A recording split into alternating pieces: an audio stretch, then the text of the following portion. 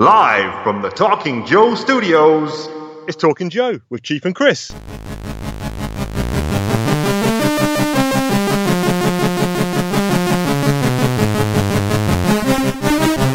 Hey, it's me, the sickly Chief, joined by you, Christopher McLeod, aka Diagnostic 80 from the Full Force podcast, and Talking Joe, which has now evolved slightly. Yeah, episode 54. We have completed the Marvel run of 155 Real American Heroes plus 28 special missions. Congratulations. Plus 4 yearbooks. And this week we are covering each other in G.I. Joe and Transformers. But we'll come to that when we come to that. Stop saying come. How are you, sir? I'm good. I have been watching far too much television recently. So Excellent. I know I kind of put loads of stuff on in the background while I'm working on stuff, and I've kind of worked out a way to multitask where I can consume huge amounts of television and at the same time get stuff done. I'm not sure if that's a good thing or not. And now I think so. I hadn't seen the TV series Dexter before, and I thought, well, I've watched literally everything else on Netflix. I might as well see what it's like. Yep. I'm already into season 6, and that was about, I don't know, 2-3 weeks ago. I'm pretty sure last week when we were discussing Mandalorian, I like the fact that it's only one episode a week and you don't binge it. No. But I do like that, and it was because I'd already said to you I'd conditioned myself to binge. Right. In that conversation, I even said, I'm guilty of that. I binge stuff. So The Mandalorian is, what I like about it is the fact that it stops me from doing that, and it kind of makes me, really enjoy it. It's like eating. I eat so fast that I don't enjoy anything. So when I slow that down, it's like, oh yeah, this tastes like things. So it's just like that. I'm starting to taste television with The Mandalorian. Yeah. So how are you finding Dexter? It's all right. I think I'm watching it now more because it's just a habit thing in the background. It's not, sometimes it's really cool. I mean, there was an amazing twist on one of the episodes I just watched. But other than that, it's very formulaic. It's it's all right. I don't know, it's all right. And I've just watched 6 seasons of it in a row. Yes. Isn't that crazy? What have you seen it before? Maybe watched episode 1 possibly around the time it came out and did not go any further. Yeah, fair enough. So there you go. Fair enough. I've also been watching other things too. Yeah. And that's somehow it's just everything. I've literally, since getting Disney Plus, I have rinsed through the entire X-Men cartoon, blooming DuckTales, just everything, man. There's so much, and all the movies. I went like a Marvel binge of films. I even started watching. What's interesting is I started watching all the Star Wars movies I enjoy on there too, and then realised Solo isn't even on there yet, and it's because it's still on Netflix. And I'm like, man, wow. That is some weird. They own that outright, yet there it is on Netflix and not even on their own platform. Seems weird, but anyway. Yep. Anyway, what have you been up to, mate? Getting ill again is what I've mainly been up to. You are made of AIDS. So I was ill on the last pod, and then over the weekend I got better. Went back to work on Monday, and then came down Monday evening with kind of lurgy again, and I've had it all day today. So you sound very, very sick right now on this recording. I am definitely putting on some Barry White. I feel like Barry White at the moment. We got it together, didn't we? We've definitely got our thing together, don't we, baby?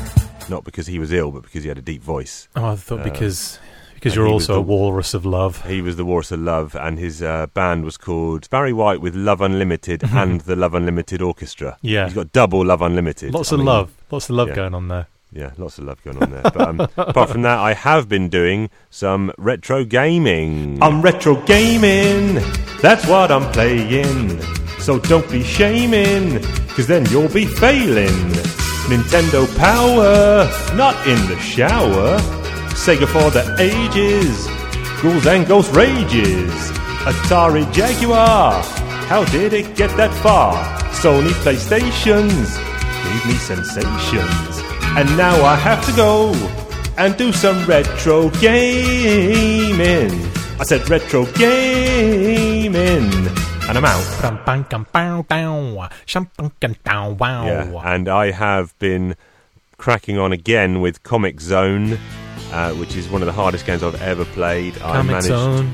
Yeah. Oh, coming soon. I managed to get to episode 4 today of 6. Nice. I think. Nice. Yeah, started, so I'm 50% through, and it's so hard. And I'm playing it on the Mega Drive Mini, which allows you to save your game status. But without that, I'm saying I wouldn't even got past level 1, episode 1. So doing that. And the only other thing I did, it's not retro gaming, but I did buy an Xbox One S digital only console. Nice. In the Black Friday sale, and that was, I bought it from Microsoft Germany for £85 new, and I may well sell it to Mark Seddon, because immediately after purchasing I was like, why have I bought this? I don't even need it. I've got so much other gaming to do and other stuff. How much are you selling it to him for? $8,000? Well, yeah, $8,000. So I said, do you want to buy it off me for 85 quid or whatever? And he goes, yeah, I'll probably take it. And now I'm thinking, well, I might not sell it now, actually. The Seddons have been in touch with me to buy all my 90s neon toy collection off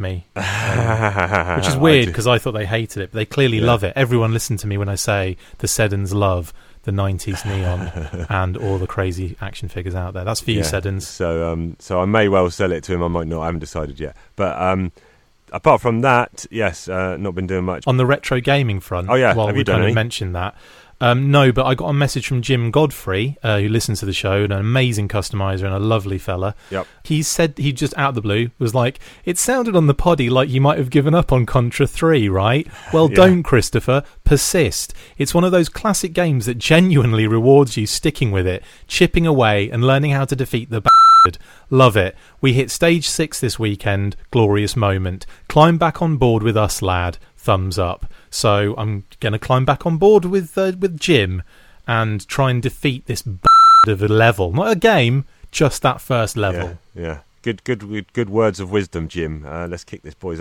into action. So you also said figuring out what the shoulder buttons did was life-changing in a Contra sense. You didn't even know there were shoulder buttons. There were what? Yeah, exactly. But I do want to move on to beverage for the show, because I think it's going to help me for the rest of the show. Blah blah blah blah blah blah. Beverage for the show. Do do do do do do. Beverage for the show. Do do do do do do. Now I am gonna go do do and drink my beverage for the show. So I have got a innocent super smoothie Invigorate with kiwi, lime, matcha, cucumber, flaxseed, vitamins B3, B2, B6 and C and E. Blimey. And I'm going to shake that mother up. That's a lot of bees. Yeah, I had to sneak it past the missus to get it in the house. It's plastic. Actually, on that word of plastic, I watched 2 documentaries as well. This is another thing I did, actually. I watched 2 documentaries. One was called Plastic Ocean. Yeah. On Netflix. What was that about? And that basically has reaffirmed my view that, okay, yes, plastic is bad, but it's actually extrapolated it out even more to, like, you know, the planet will be dead in about 100 years. Totally. You know, they were finding dead birds on the beach, cutting the bird open. She put her hand into its stomach, and her hand was just full of, all it was plastic in her hand. That's so messed up. And you know, pretty much every fish in the ocean has plastic in it, which then goes into our bodies, and that affects hormones, especially in young children, and a lot of estrogen is deposited. And you go on about me being a vegan. And then I watched. Ben said he watched Game Changers. Yeah, I've seen that. And I watched it, and I think I'm going to go vegan. Good man. There you go. So I've got a lot of fish still to eat in the freezer, which is from the Billingsgate Fish Market. Oh yeah, full of plastic though. Full of plastic. So I'll eat all that plastic fish first, and then I think I might try and go vegan. That should probably level your hormones out, I'd imagine. Yeah. Have you tried this drink yet? Or So yeah, let's get on with it. Let's get me feeling better. It's cold, straight out of the fridge. Good. 750 mils. Yeah, that's well tasty. Nice. I feel better already. I feel about 2% better already. I'll tell you what's in it. Ingredients. 4 pressed grapes. No, I've read that wrong. I've got my contact lens in instead of my glasses, and I can't actually read properly. Let's try that again.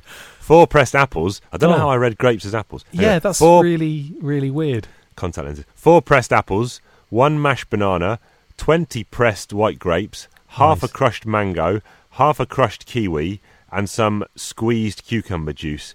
There you go. I wonder what difference squeezed and crushed really do. You're still getting the same juice out of it, aren't you? Yeah, that's really nice. Cool. What have you got? Well, you'll be happy to know that it's a Glass glassy, bottle, baby. It's a glassy with a metal top. Yes. Now, this has a bit of a story towards it. Now, my wife mentioned the other day, she said, "Have you ever had butter cake?" And I was like, "What the fnuck is butter cake? I've never heard of it in my life."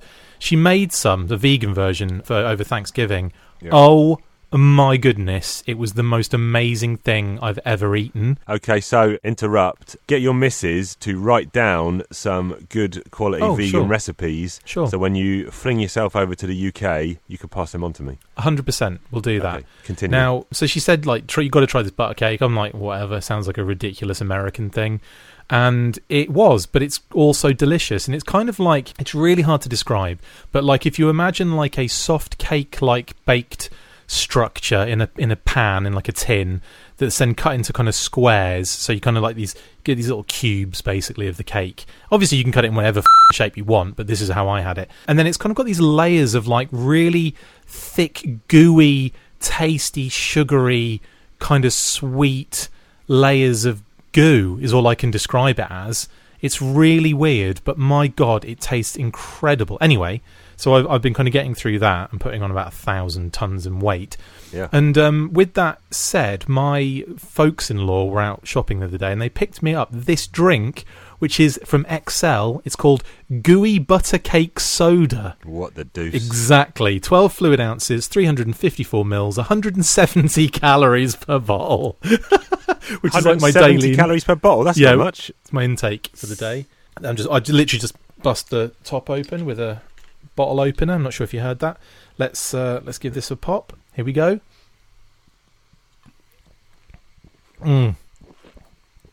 Yeah.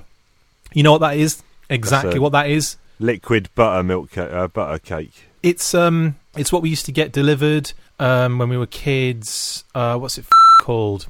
Something soda. Cream soda. Cream soda. It is basically a slightly sweeter cream soda. Believe that if you can. Oh, I do believe it. It's yummy though. Good. It's really yummy. Good stuff. I never give it a ranking. I'm going to give this one an 8 out of 10.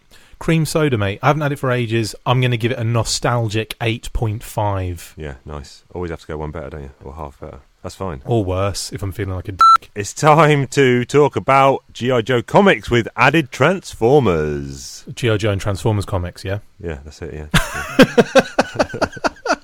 Because it's G.I. Joe and Transformer comic talk. Comic talk, oh, comic talk. Larry Hama writes them, Chief and Chris discuss them, whoa. Comic talk, oh, comic talk. Larry Hama writes them, Chief and Chris discuss them, whoa. Right, on the slate this week then is the 4-issue miniseries, as we've already mentioned, G.I. Joe and the Transformers. And this is from January 1987. Correct. So just to put this in time frame, this was around issue 50, I think, on G.I. Joe Real American Hero, and around issue 23 on the US Transformers. Correct. I have strong feelings about this miniseries. Basically, I'll tell you up front now, my strong feelings about this are, it's probably going to go into my top 20 all-time G.I. Joe stories. You are kidding me. No, it's incredible.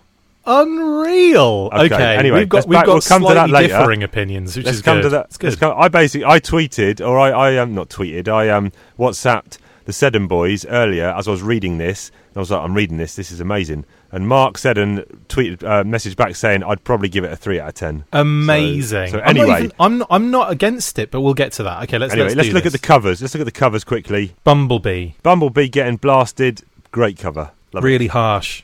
Yeah, he's getting nailed by the Joes and all the tanks. Hawk looks really cool on there, and he's got like a blue jacket. So weird. Hawk looks cool. Issue 2. This is the Decepticons watching on a kind of video screen. Mm-hmm. Is it Dirge, Bombshell, Ravage, and Shockwave? Possibly. I'm not. I do like Transformers, and I have all of the IDW Transformers comics, but I'm not. Let's just say of one the Marvel of the version. I'm not. You're better at Transformers than me, effectively. Let's just say one of the Coneheads and one of the Insecticons. Yeah, but that's fine. Yeah. They're watching some G.I. Joe Cobra battle in the background. It's okay. It's quite. I like how the Sarge looks like he's wearing looks like he's wearing his pajamas. Yeah, he is. Yeah. You could be mistaken for that, not thinking that was Sergeant Slammer Slaughter, but Yep. it is. Mutt, Crankcase, and Beachhead are on there as well. Yep. Next. Issue 3, Shockwave looks on from the background with some other... I quite like this one. Transformers, kind of alternates a Joe, a Transformer, a Joe, a Transformer. Yeah, it's like lots of little heads, and Shockwave's hands are in there as the Earth is getting obliterated. Yeah. I really like it. I think Yeah. it's really cool. And number 4, this is kind of everyone's just standing around, not really doing much. Yeah, just the It's kind of a- groupings. Yeah, it's a just bit grouping generic. shot. I'm not a fan of this one. I think they were all by Herb Trimpe, the cover. Oh no, that was actually by Al Milgram, that cover. Okay. Maybe they're all by Al Milgram. But the writer for this series is Michael Higgins, who I've not heard of before. Herb Trimpe is the artist. Vince Coletta's on inks and Joe Rosen's on letters, Neil Yomtov's on colours. So, do you want to give us the breakdown of what's happening in this story? Mm-hmm. So, the Joes have been put in charge of security around Project Alpha, which is like this Project Power Station Alpha, which Yep. is this new, like, world-changing thing that, you know, is being developed, I should say, and it's being revealed today. Now, there's a woman called Barbara, I forget her surname. Larkin. Thank you. Barbara Larkin, or Barkin, Helen Barkin, as I'm going to call her from now on. Barbs, as I call her. Babs, big old Barbs. She is like basically kind of like the forerunner for this. She's been pushing it all the way through to get kind of created, and now the Joes are basically put in place to kind of protect it. So I've got a lot of questions. My first one here is, this Power Station Alpha thing, what's it actually going to do Well, they for the benefit of mankind? They say that it's something to do with like the power that it generates is going to kind of render a lot of things like unnecessary in the future. Yeah. That's basically it's not like a great explanation, but that's all you can really glean from what it is. And then effectively the Decepticons catch wind of this and they want in on this power source thing. Yeah, a couple of things I should say actually is when these issues were kind of coming out, there was a lot going on in the G.I. Joe and Transformers comics at the time. Yep. And something happens in one of the issues where Prime basically everyone explains, they kind of say, oh, Prime has been killed by an assassin. Yeah, I'm like, when did that happen? And then we're going to have a funeral. In the comics, he's killed, right? In the regular run. Not in these comics, in the Transformers run. Yeah, exactly. In the regular Transformers comic. So obviously, rather than go into lots of detail... Sorry. Rather than go into lots of detail, that I figured they just, expected people who were reading the Transformers comics as well, along with this one. That was interesting because there was no... If you were reading G.I. Joe Real American Hero, you'd have no idea this crossover really existed. There was nothing in this crossover that referenced... You're correct. The reason being is that it wasn't connected. This was supposed to be like a separate... this was basically in the Transformers universe, but not in the G.I. Joe universe. That's how they were approaching it. They were keeping G.I. Joe almost in like a what-if scenario, if you know what I mean. However, they do reference, like they say, when Cobra Commander died, issue 55. So they do reference Real American Hero. I suppose it's referenced in that sense, but there's other than... Oh, yeah, I suppose that's right. But it's not like... And it's they hard reference to explain. also when Mindbender confronts Snake Eyes, he says, oh, he's not going to like me because I put him through that brainwave scanner. And then at the bottom it says Yearbook 3. Yeah, but this is not part of the G.I. Joe continuity at the time. Right. So it's really, I think, explanations for those little points that are in there. Do you know what I mean? Like, I get what you're saying. You can still have it. You can still have it referencing things, even if it's not really part of that continuity. It's almost like they were picking and choosing what they wanted to include, part of the continuity. That kind of stuff. I suppose what I'm getting at is that initially, when it was developed and written and put out there was no real intention for it to be connected to the Joe universe. Yeah. Okay, that makes sense. So it's kind of like a what if for G.I. Joe, but it's kind of literally solid in the Transformers continuity. And the whole thing, like you kind of summed it up nicely there, the whole thing just revolves around this Power Station Alpha. Mm-hmm. And from then on, it just goes back crazy. And one of the reasons, I'm not going to go into too much detail, one of the reasons why I say I love it so much is and this might be different if I'd have read these in a different order. Now, I hadn't read this before today, but I have read the Tom Scioli 13-issue G.I. Joe versus Transformers, which came out like 3 or 4 years ago. Yeah. And that I love that. That's in my top 20 comics of all time, just all comics. Cool. And this felt very, very much like that, in that it's just off-the-wall craziness. This doesn't go to the crazy levels that Tom Scioli's series does, which is proper back crazy. I'd be amazed if he didn't get a lot of ideas or inspiration from this particular series. Oh, totally, yeah. His style is very reminiscent of the older comics. He's got that kind of Kirby, Trimpy vibe going on. But also, I loved the idea of that, like his idea of, being playing like a kid playing with the toys was like his idea of what was going on in those comics. And I always thought that was quite a cool angle to kind of come out with the comics. And I really enjoyed his GoBots series as well. Yeah. The last couple of issues were a bit disappointing, but like it started really strong, that GoBots series. Anyway, yes. I think for me the main difference is if I'd have read this first before reading that Tom Scioli book, I probably wouldn't have liked this as much. Yeah, and sure. I think another difference is Tom Scioli's book is intentionally crazy, and I don't want to say bad, but intentionally kind of stylistic and intentionally hammy dialogue. Yeah. To the point where it's so like that, it's really, really clever and good. Whereas this, I think, is unintentionally bad, but so bad that it makes it so good. Yeah, okay, I can see that. Anyway, let's talk about what happens. Or some of the stuff the that Power happens. Station, I just want to kind of read this out because this kind of like covers it nicely if people are confused about what Power Station Alpha is. But it's basically a United States government-funded project. It's a prototype for a revolutionary new kind of solar nuclear power station that is designed to solve the nation's energy shortages, which is kind of what I said, but very basic. So there you go. That's basically what it is. Right. First couple of things I want to talk about, actually it's not the first at all, we've been talking about 5 minutes, is page 1, Hawk's driving in a car, and he drives past 3 dreadnoughts and does nothing. Yeah, noticed that.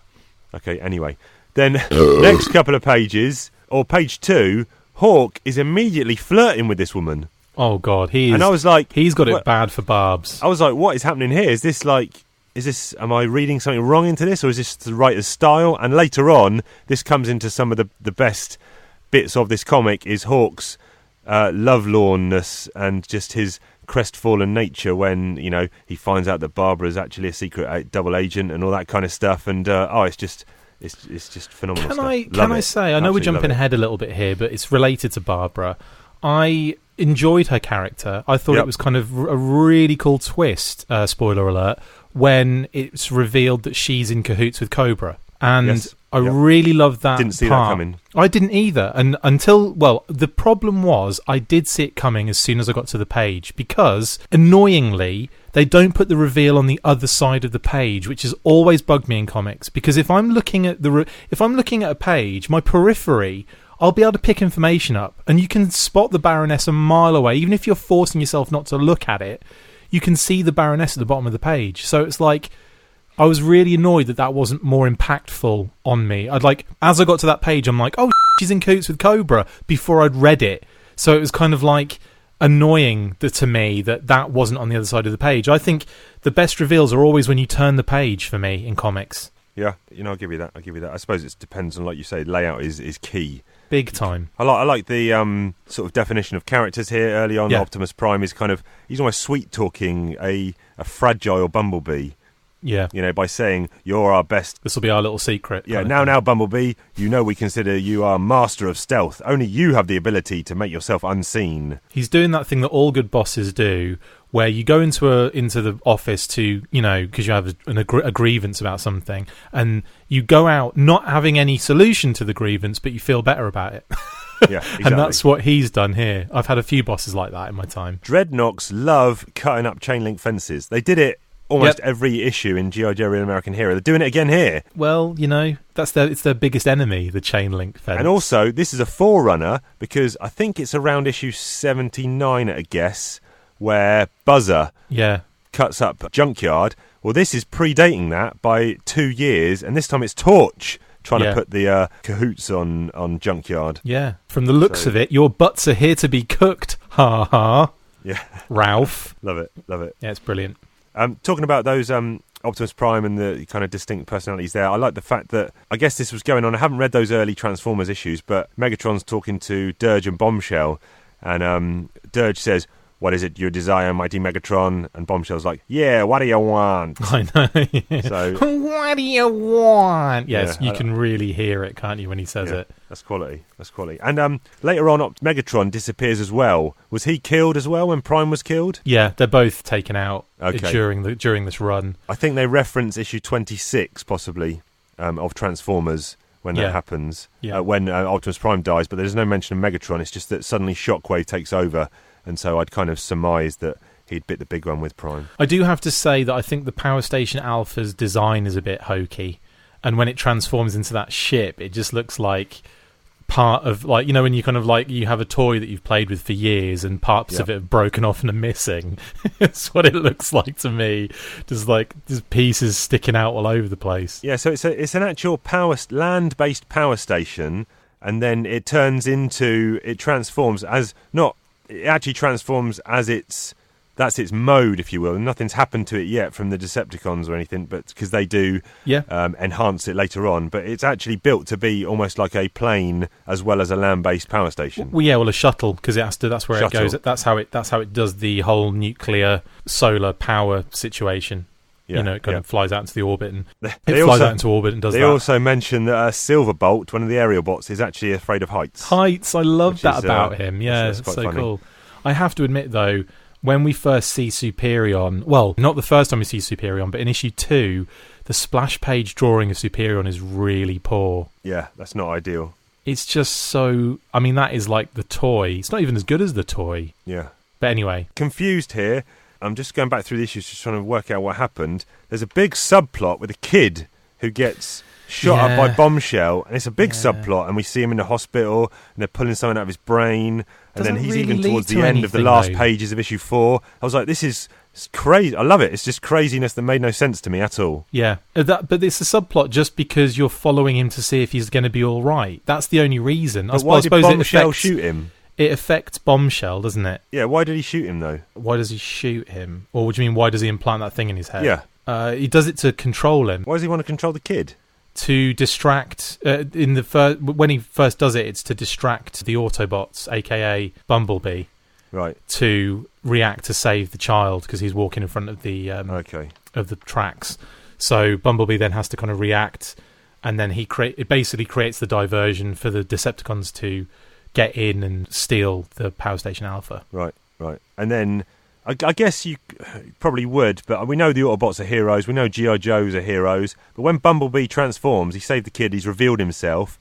Hawk is basically blow this mother out the sky. Yeah, this one of the things I really didn't like about it. It comes off as brutal. Yeah, I thought that it was a weird response, and they gave so much time in responding in between him revealing himself and them actually shooting, that it really just meant that they weren't really...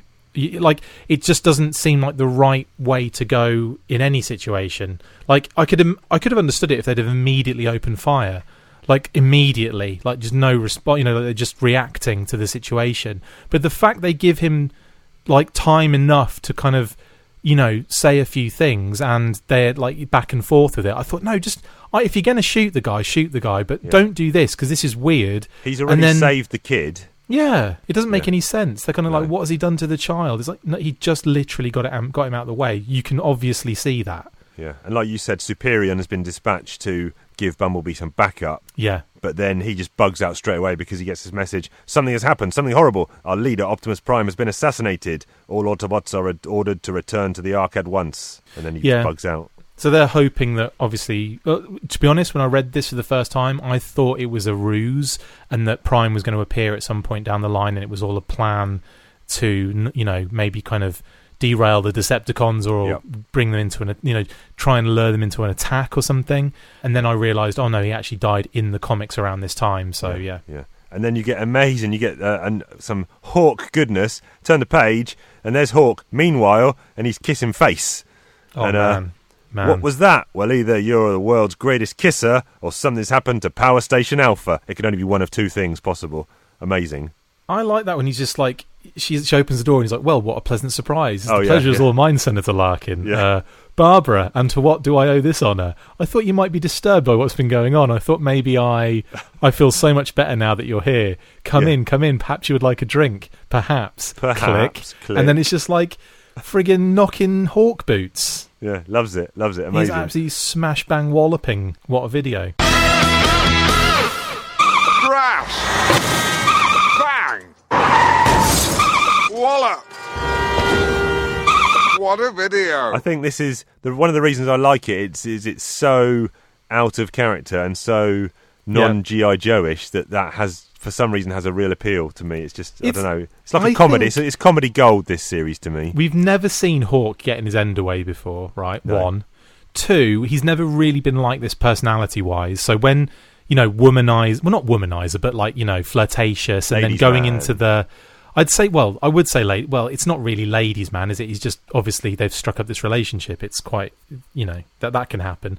But there's that one moment where he's kind of constantly going over his decisions and lamenting the fact that, he's possibly causing this, like the world's almost going to end and it's his fault. And I'm thinking, that's not Hawk. I have this page bookmarked, and this is later on in issue 3. I've got it now. I'm going to post it up. He's lying on the sofa, got his shoes off. Yeah. And he's got a glass of scotch in his hand. Yeah.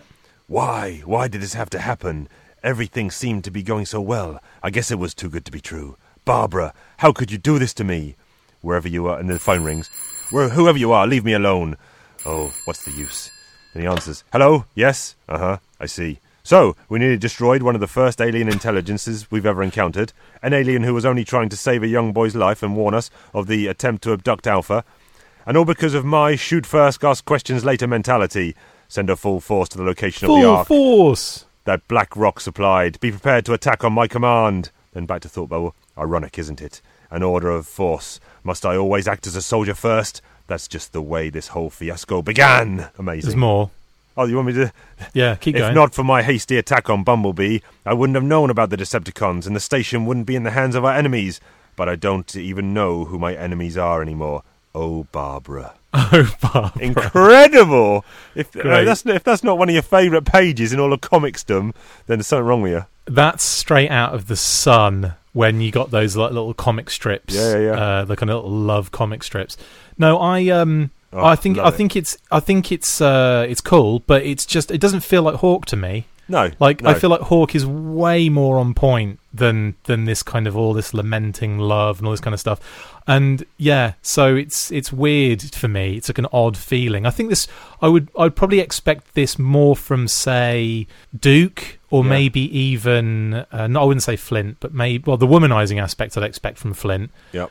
But I don't know, just the kind of like the second guessing, and even then, Duke probably wouldn't do that either. No, but like you said, I'm happy for this to be an alternate universe version of G.I. Joe, where they can just be completely out of character. That's more than perfect for me. Did you notice that they used almost the same panel, almost identical, for when Dr. Mindbender wakes up with no shirt on, in that crossover we looked at not too long ago in the regular comic, when Dr. Mindbender is brought back to life, and he wakes up in that room, and it's basically the same panel. It's a very similar thing. It's they almost copied it again, homaged it a little bit. Right, my next question is, as you're on Mindbender, he's got some crazy helmet that lets him control Power Station Alpha. Yep. Yeah, okay. You've said everything that needs to be said about that. Yeah. He puts a helmet on, and then he can literally concentrate and drive it wherever he wants, fly it wherever he wants. Weird, isn't it? Yeah, love it. Just that seems to be a running theme here of, we need something to happen, let's just say we've got a device that makes it happen. Exactly. Serpentor is flying an aircraft later, and he wants to disable one of the Decepticons, and he's like, I'm just going to push this button, which is going to disable your aircraft, with no real explanation of what's happening. There you go. Yeah. We've got more pages of this kid that no one knows why he's there or what's happening with him. I know, it's just really just to make sure he lives or not, isn't it? Yeah, but then the Decepticons, so moving the story forward, the Decepticons, they get control. They've now captured... or Cobra's captured Power Station Alpha, Cobra captured it, some Decepticons go to Cobra to try and sort of strike a deal with them, join forces. They want this thing. As if anyone would, as if they'd ever need to strike a deal. They just go in there and take it back, surely. Yeah. And Mindbender's got some kind of thing. He's talking to Dirge, and he's got his hand behind his back, and he opens his hand, and some little bug flies out of his hand onto Dirge, and it happens to just be a listening device, Yeah. I think. Anyway, more scenes. This kid with the brain scan. They're going to pull something out of his head. No one cares about him, let's be honest. I must admit, what I've noticed a lot all the way through is there's some interesting colour choices in this one. Like, did you also know? Did you say that Hawk was smoking a fag as well at the time? No, was he? Yeah, he's still in the first panel where he's drinking that. When he's kind of drinking, whatever it is he's drinking, and sitting up with his socks on, you can see he's got a fag in his left hand. Isn't that amazing? And then obviously puts it out at the end when he hangs the phone up. It's a beautiful shot, man. It's like something out of Mad Men. Oh, yeah, he has. Yeah, of course he has. Yeah, in his left hand. Yeah, amazing. Yeah, brilliant. Oh, yeah, and then when he puts the phone down, there's a couple of butts in the ashtray. Yeah, massive smoker. I never pegged him for a smoker, but now like it kind of matches in. I like the fact that at the beginning of the next issue, we get a recap of what the real danger is here, because it says, scenario, the end of the world. Near the western coastlines of this continent, Alpha releases its intense waves, causing great disturbances along sensitive fault lines. Deep beneath the globe's massive oceans, Alpha bores beneath the silty floors toward molten interior magma levels. In Earth's frozen Arctic regions, Alpha concentrates and releases its potent radiation, melting the polar ice caps. And then basically, this is Shockwave translator, commenting, once unleashed, its energies will be focused through Alpha and beamed across the void of space. And basically, they're going to transform all this energy back to Cybertron somehow and use it to rule Cybertron. Yeah, very weak. And whilst actually destroying the planet. And they've got this Power Station Alpha now, and they've started modding it, and they put a big drill head on the front of it, don't they, so they can drill under the ground. Yeah. Interesting. I sent you a picture of this. There's an interesting panel here of a plane. Yeah, it looks like a bat plane almost. It's just the cut of the wing. It really reminds me of the Cobra La planes in the movie. Yes, kind of similar shapes. But yeah, I like it. I think it's quite cool looking. It's almost very reminiscent of one of the old Cobra airships in the cartoon as well, especially from the side. Yeah, it doesn't. I don't think it appears anywhere else, does it? It doesn't appear in any G.I. Joe comics. I mean, it's one of those things that I recognise, but I think I just recognise it from this comic. Like, it might have crept in to some other comics down the road, but yeah, it's down the road. We'll see you down the road. Yeah. Shockwave says here, I want you to go and attack the hated Autobots and return the solar generator that we need in order to make some necessary adjustments.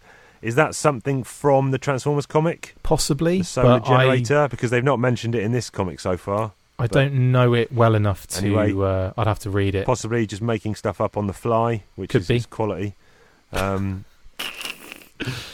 Omega Supreme getting involved as well. Omega Supreme getting involved. Good stuff there. And then we get to the bit where you mentioned Babs Larkin is off and she is meeting someone who you only see her shoulder, her hand, and then like you mentioned, the problem is on the next page you actually see it as Baroness. I really wish they'd managed to put it on the different page. Yeah. I also like the fact that the shadowy reflection type thing on the guy behind the tree looks like he's Zartan. Oh well, I was going to say Firefly, but okay, yeah. I see what you're thinking. The camo does look like Firefly. Yeah. When she sits down, she's gone to the Cavalier, whether that be a restaurant or a cafe, something. She's gone there, and the mystery guest says, "Won't you join me in some tea, Barbara dear?" And Barbara said, "Absolute, on the rocks. If you'd be so kind, better make it a double." A little frazzled around the edges, are we? yeah, brilliant. Hard drinking in the afternoon. Well, she's got a lot of stress on right now, and she's probably just been absolutely bone-gibboned by General Hawk. But when Hawk does go and knock on her door, she's like, "Oh, Hawk, what a pleasant surprise." She's like, "He's back for more. What's wrong? What is it?" And then he gives it to her, doesn't he? He's like, "We saw you with the Baroness," and she starts crying. What is that and then panel?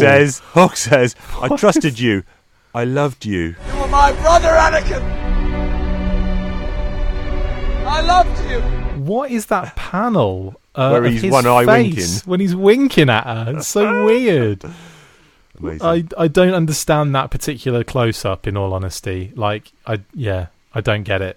But anyway, And then later we get him on the sofa. But yeah, he's teary-eyed and it's just a love story for Hawk, isn't it? It is. Basically, the whole story is a love story between the two. And that's what kind of reminded me of the Tom Scioli stuff. It's brilliant. It's so batshit crazy. It's brilliant. So earlier in the comic, we're given Sky Strikers that are basically green, but I think it's more laziness than incorrect colouring. I think they coloured pretty much all of the Joe planes in green, including the Tomahawk, and all of the Cobra jets like blue, just from a distance. I think they didn't really give a shit. But then you get to the Televiper, and he's literally got all the blue gear on top, the helmet, the backpack, and then he's wearing green clothes. Yeah. So, fashion, right? Armani, Prada, Versace too. Joe's changed their outfits from black to blue. Duke and Hawk, look but don't gawk. Changing their kit, whoa, is that legit? Swapping camo jackets, headgear and boots. It's now neon colours and funky spacesuits. Sci-fi stalker and even Roadblock. While Bill, Flint and Mutt gave me a shot. So go take a walk if clothes aren't your passion. Cause it's comic book talk and lovely G.I. Joe fashion. Don't we get Blaster in green as well? Green and yellow or something?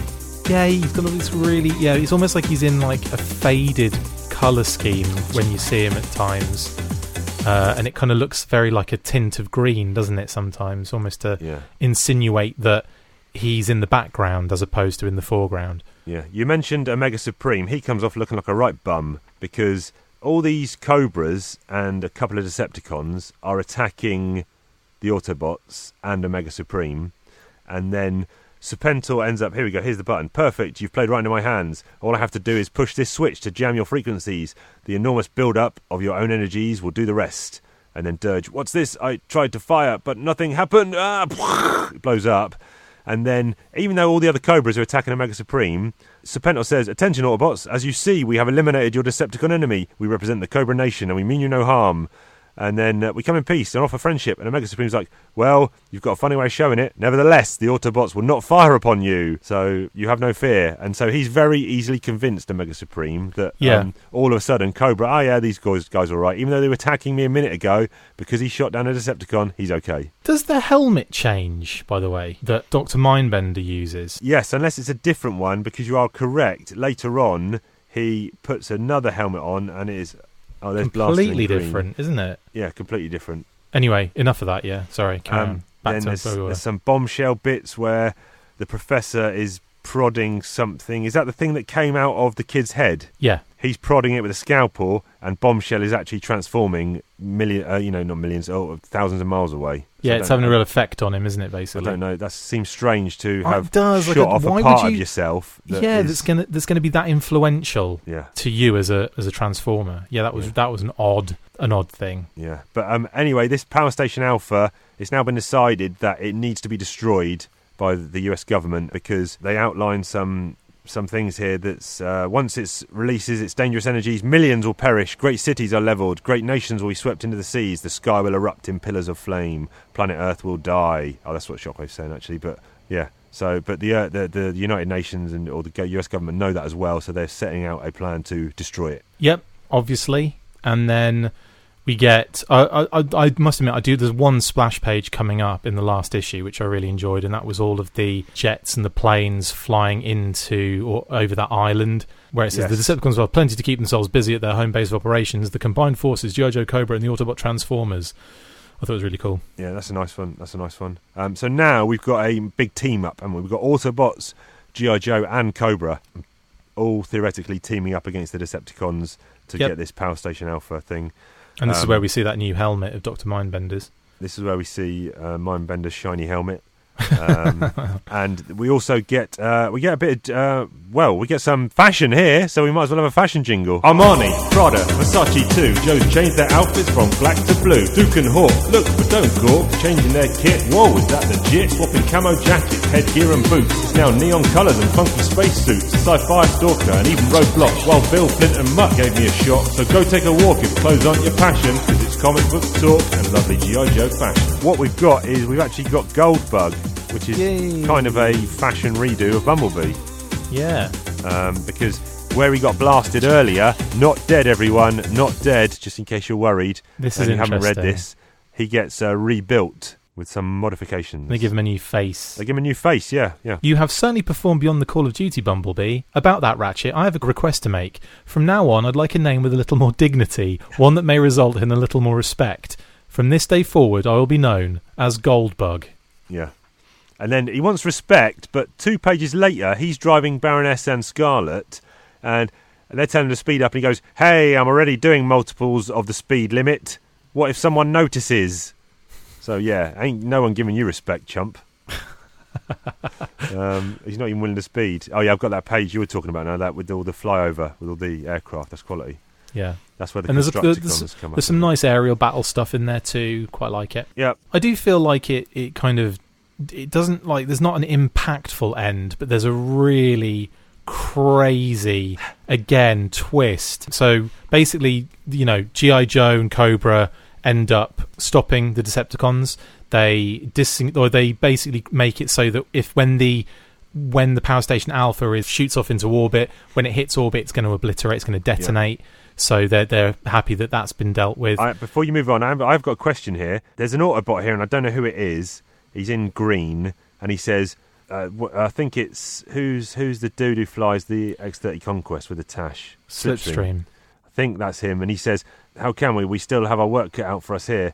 And the Autobot goes, "No, your aid will no longer be necessary." And then he thinks to himself, Alpha was destroyed without the consent of the Autobots. Can we truly trust any of these humans? Because the Autobots didn't want it destroyed, or not. I don't know what the Autobots' motive was. I don't even know where you are. I'm not even sure. What issue are we in? I'm the page before the assassination attempt. Oh, right, okay. Spoiler alert. I thought that's where you were going to. That's Blaster, isn't it? I don't know, whoever it is. But I'm wondering why he's suggesting that the teams destroyed the... But he's like, Alpha was destroyed without the consent of the Autobots. Because I don't know what their motives were, the Autobots, for Power Station Alpha. Because he's like, can we really trust these humans? Well, men, this is it. Spencer Blaster and I have reached an agreement. We speculate that Alpha has been given only limited intelligence and will not be able to detect the approach of a small 2-man or woman team while it is already engaged in its pre-programmed activity. Approaching stealthily in a small vehicle, that team consisting of Scarlet and the Baroness will be able to intercept Alpha when it begins its attack upon the San Andreas Fault, according to schedule. Your team will position explosives directly onto Alpha's frame. The explosives will contain automatic detonators, which we will utilise only at such time as we all agree it is absolutely necessary. There you go. All right. That's what it is. They didn't. They did it without the consent. Okay. Exactly what he just said. Fine. Yeah. Exactly what he just said, what you just said, and what I read about 30 minutes ago but forgot. Exactly. Okay, fine. So get to the important bit. Continue. Yeah. The bit that I was trying to get to about an hour ago was the fact that, and it even says a few hours later, which is quite ironic. Yeah. So Hawk is there to obviously collect Barb, and she's being led out of, obviously I'm guessing like the safe house or wherever she was being held, maybe the courthouse, I don't know, wherever she was. And as she's coming towards the car with these 2 guys around her, you see the this rifle sight. You see the crosshair like kind of going around and like zeroing in on her head, and then crack, and then you see Duke's like screaming face shouting Barbara, and then he says he shot her. Is she? She's dead. Yeah, and then the guys are taking Hawk into custody because they think Hawk shot her. That's not Hawk. No? I don't think that's just that's someone who shot. That is someone who shot her. That's the guy with the gun that shot her. Oh right, you reckon? Gun's on the floor. He's wearing a hat. Hawk isn't wearing a hat. All right, okay, yeah, I'll give it to you. It's not Hawk. All right, okay. I thought Hawk had been framed up. No, she's obviously got someone to shoot him, to shoot her. So the Baroness is there, the 2 hats were the hats of the people that were standing either side of Bugs. Oh no, you're right. It is, but that's definitely not Hawk. 100% not Hawk, because the gun's on the ground. That's the angle. That's where the shot came from. Like they've run over. They've run over and grabbed him. Yeah, look at the pavement, the wall, the direction. The shot's coming from directly to her left-hand side. Hawk is in front of her. They're walking towards Hawk. Okay. That guy is just some random who the Baroness has got to shoot her. Okay. Anyway, crazy. Yeah. Let's just have a murder right at the end. And then you see Hawk over her grave at the end. But you also see the mom and the kid randomly again. The kid with the thing he had in his brain. It's so weird, isn't it? Yeah. But Mum, I'm telling you, I saw it. Now, Anthony, I have had enough of this silly talk. How many times have I told you not to exaggerate and go around making up stories? Now that's the final word on this subject. Oh, okay, Mom, forget about it. Oh, Anthony, I was so worried about you, but everything's worked out just fine. You're your old self again. Overactive imagination and all. Everything's back to normal. Yeah. Amazing. Just 3 panels that weren't required that are fantastic. And then, like you said, Hawk's kind of visiting Babs's grave, laying down a rose and thinking of what might have been, and it ends with Finney. I actually was wondering about this. Mine one ends with the end, so that's interesting, isn't it? We must have different... what are you reading them in? I think I'm reading the G.I. Joe, the Action Force and UK Transformers version. Okay, I am reading... Reprinted. I'm reading Mark Seddon's bind of Action Force Monthly, which I didn't realise he had put that the trade of this series in the back. Yeah, so I must have it's got an whatever we got cover in the UK, like the holiday specials or something. I don't know. In any case, I had a look at issue 115 where we saw Hawk's watch with a woman's name on it. Do you remember that one? Yeah. Don't tell me it's Babs Larkin. No. So gutted. I was really hoping it would say Barbara or Babs or Barbs on it and anything like that. But no, it's Roxy that's written on that. And I was just thinking, I wonder if they were, And then I just had this thought, I better check that to see if it says Barb. No, it doesn't. So Hawk is a bit of a ladies' man. He's got a few on the go by the sounds of things, and they all end up dying. That's it. Never get involved with Hawk. No. That said... What do we think overall, impressions of this, and what's your yo-joage? So, overall, there are positive aspects to the story, but I don't know, for me, I found it a bit boring and a bit text-heavy for a Joe Transformers crossover. I just thought it was like overly explaining that didn't need explaining. I thought that there was a lot of, I don't know, just it was a bit of a slog for me to get through. Okay. And... maybe a lot of it's due to the fact that I didn't have that original. I didn't read it originally, so I don't have any kind of nostalgic connection to it necessarily. So I don't have that extra element to enjoy from it of kind of taking me back to that time.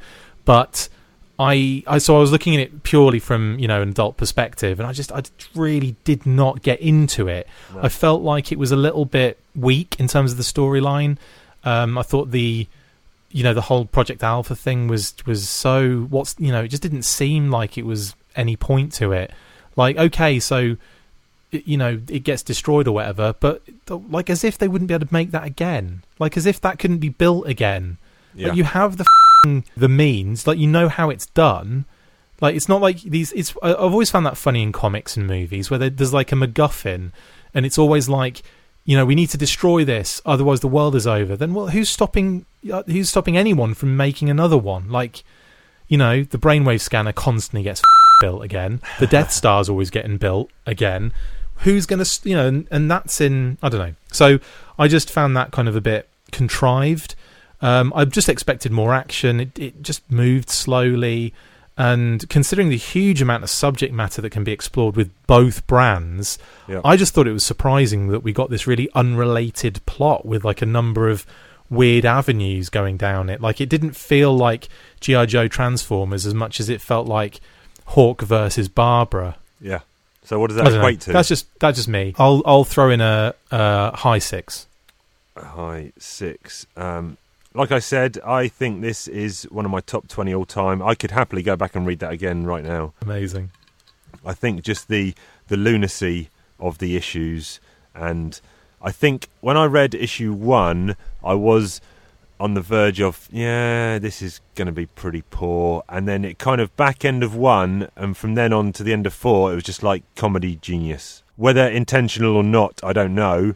Maybe I'll give Michael Higgins the benefit of the doubt, and he was playing us all for fools in that this was a work of comedy. But I don't know. It's an 8 for me. I would say that the most interesting parts of the comic revolve around Hawk and Barbara Larkin, and the reveal that the Baroness is involved with, Cobra's involved with Barb's, and then they assassinate her at the end. I mean, I was first of all the Baroness when I was like, oh cool, like she's not just a character just thrown in for the sake of it. There's actually a point here, and it kind of it's all entangled in this like interesting kind of power play, and then she gets assassinated. I was just like, whoa! Like, I mean, you know, pretty obvious things nowadays. Like, that's the first thing you go to now. The first thing you expect with a character like this is that they're going to die in some way, shape, or form.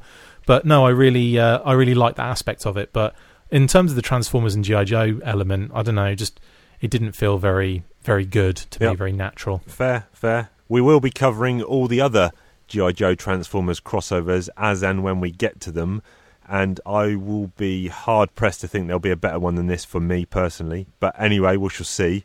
Right now, though, I want to hear about toys, and you're the man. Chris talks about toys, ho ho. Chris talks about G.I. Joe. He talks about all the things from the comic book and the animated show. Chris talks about toys. Chris talks about toys. Chris talks about toys. Chris talks about toys. Am I really? Well, it's a vicious rumour.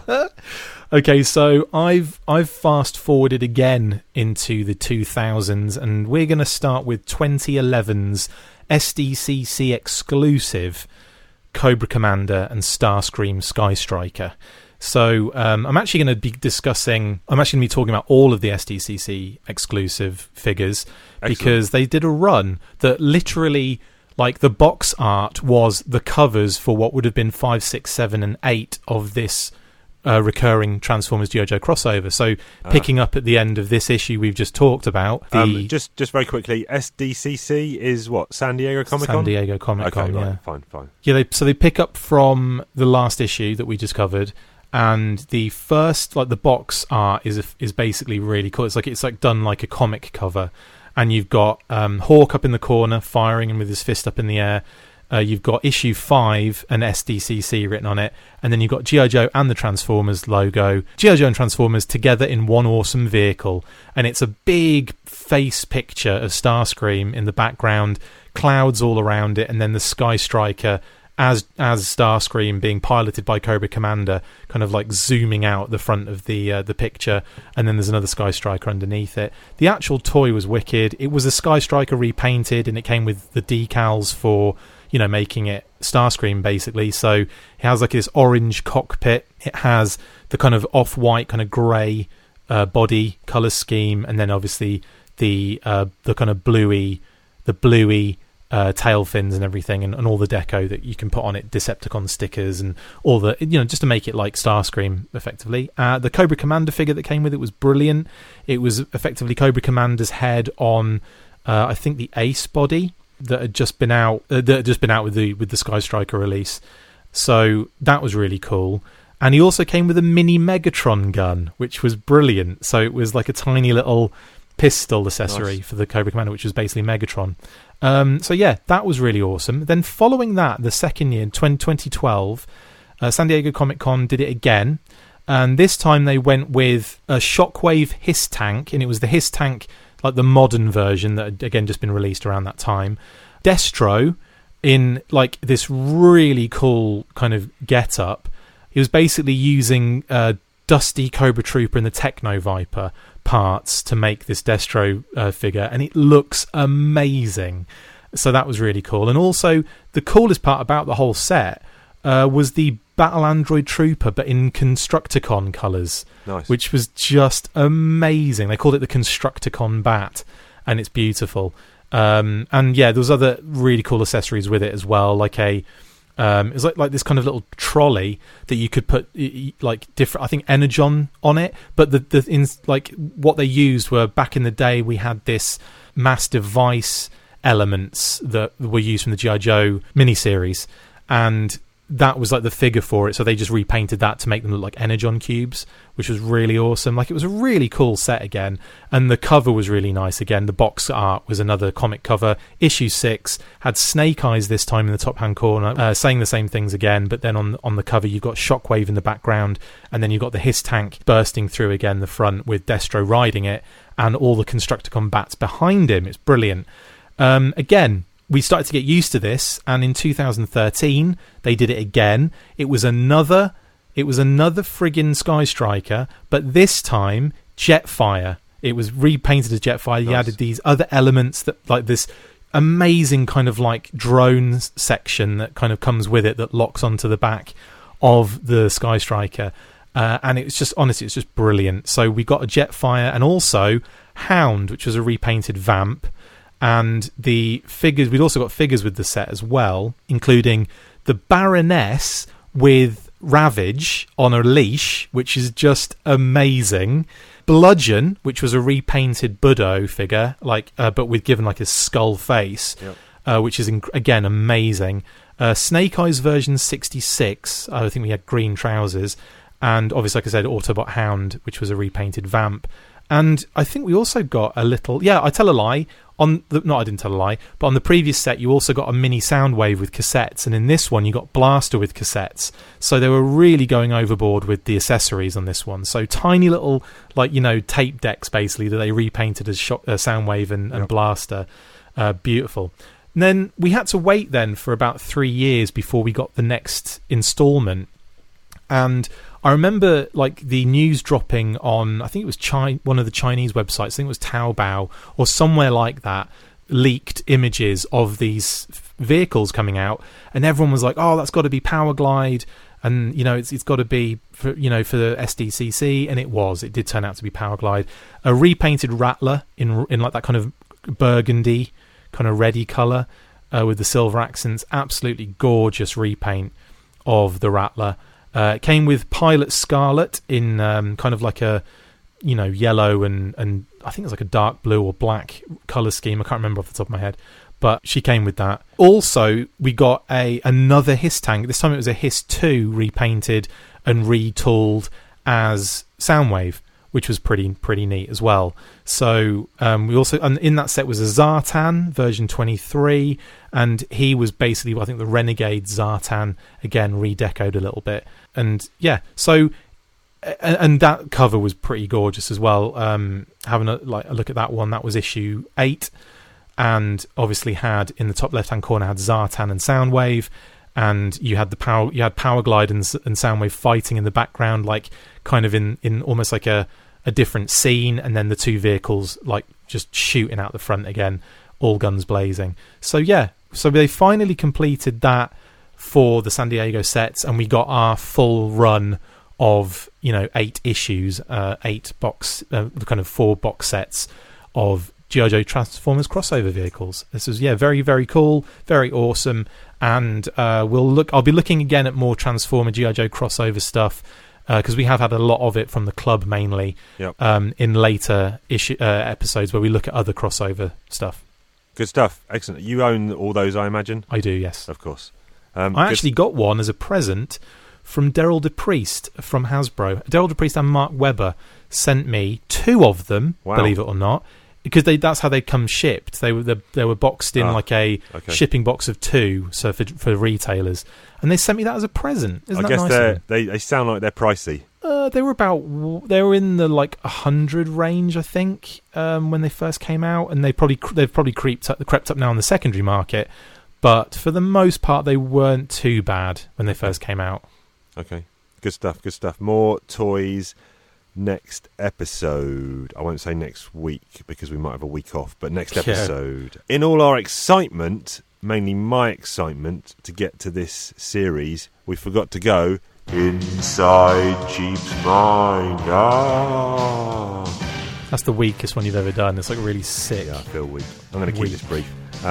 People who are playing table tennis at work. Okay, you can stop there if you want. No, because I want to play table tennis at work, and I rock up to the table and there's a couple of people playing. Me and whoever I've decided to give a whooping to this time out have come up to the table waiting to play, and they kind of look to see that we're there, so they acknowledge that we're waiting, so we're just chatting by the table, blah blah blah. They play, and then they finish a game, then they swap ends, they play again, then they swap ends, they play again, and then they swap ends, they play again. And I'm like, what do we have to do to get these off the table? Then eventually they kind of shrug their shoulders and go, oh, did you want to play? We're like, why do you think we're standing there with bats in our hands, chump? Wow. And off they go. So what I do is, when I'm on the table... I take it you don't know everybody at work then? Yeah. Well, no, I don't know everyone at work, but apart from these idiots. But when I'm on the table playing, if I see someone come up to play, I'll say to them, we're in the first set, we're playing a best of 3, to give the guys an idea about how long they might have to wait or not wait. But anyway, there you go. That's it. Rant over. People who don't explain how long they're going to be. That you can just put it down to just being polite and courteous, can't you? Really? Exactly. But from inside my mind, we'll go to confusing people with my mind, because it's time for some British colloquialisms, aka over egging that pudding. We got a pudding, we're gonna egg it. We got a pudding, we're gonna over egg it. We got a pudding, we got no criticisms. That means it's time for some British colloquialisms. You go first this time. No, you go first this time. Okay, I'll go first this time. Okay. This one actually happened while I was playing table tennis against someone, and it's something Is it the C word? It's something I said to someone. I think they were 2-0 against me in a best of 5, and I came back to win 3-2, and I basically said, "Oh, mate, you bottled it." Nice. I don't know if that is a saying in the States. It could be another saying over here. If you bottle someone, that is obviously where you crack them over the head with a bottle, but to bottle it is to basically crumble. Or, as I say, another one actually I say to my general opponents is, "Oh, mate, you're Crumplestiltskin." I say that all the time. Crumplestiltskin, or I call him a buckle merchant. Yeah. I noticed one that you actually used one earlier that you probably didn't realise, but when you said that you had the lurgy. Oh, yes, yeah. That's a British colloquialism. Yeah. Lurgy, yeah, as in illness. Being sick, yeah. What have you got? So my one is one that, again, I have used this recently, and again I got looks of like, what are you talking about? And it's the word knout. It's knout. One that my dad would use, because he's obviously from Manchester originally. Yep. And it's a northern saying, and it just, means nothing, effectively. Yeah. Knout. It means the word nothing, not it doesn't mean anything. Yeah, so knout. There was also an advertising thing as an advert years ago where they would say with knout taken out, and I can't remember what it was for. Was it bread? Yeah, it might have been Alison's bread. Now here is a short recitation about a man who won fortune and fame by making a right special flour. Tom Allinson, that were his name. For just after the Industrial Revolution, all but he were for bread white as snow. They thought it were purer than wholemeal, but young Tom in a loud voice said, "No, long white bread's all right, that I'll grant you, but you've taken away some at clout. Wholemeal's better all told for young people, 'cause it's bread that's had knout taken out."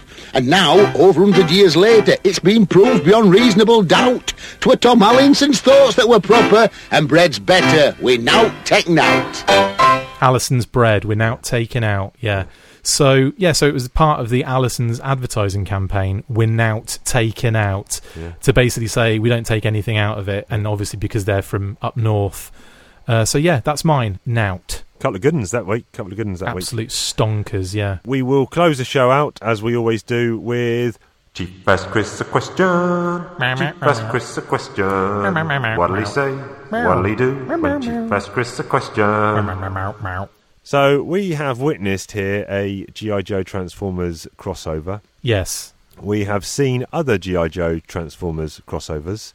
Yes. What other licensed brand would you like to see G.I. Joe crossover with?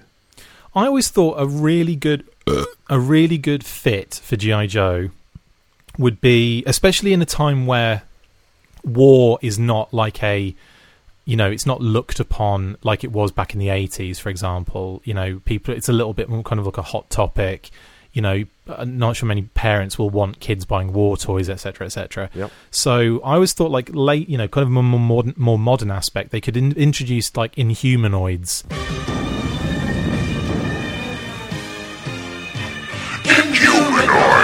Inhumanoids, the evil that lies within. From down in the fiery depths of the earth where nightmares begin. Inhumanoids, the evil that lies within.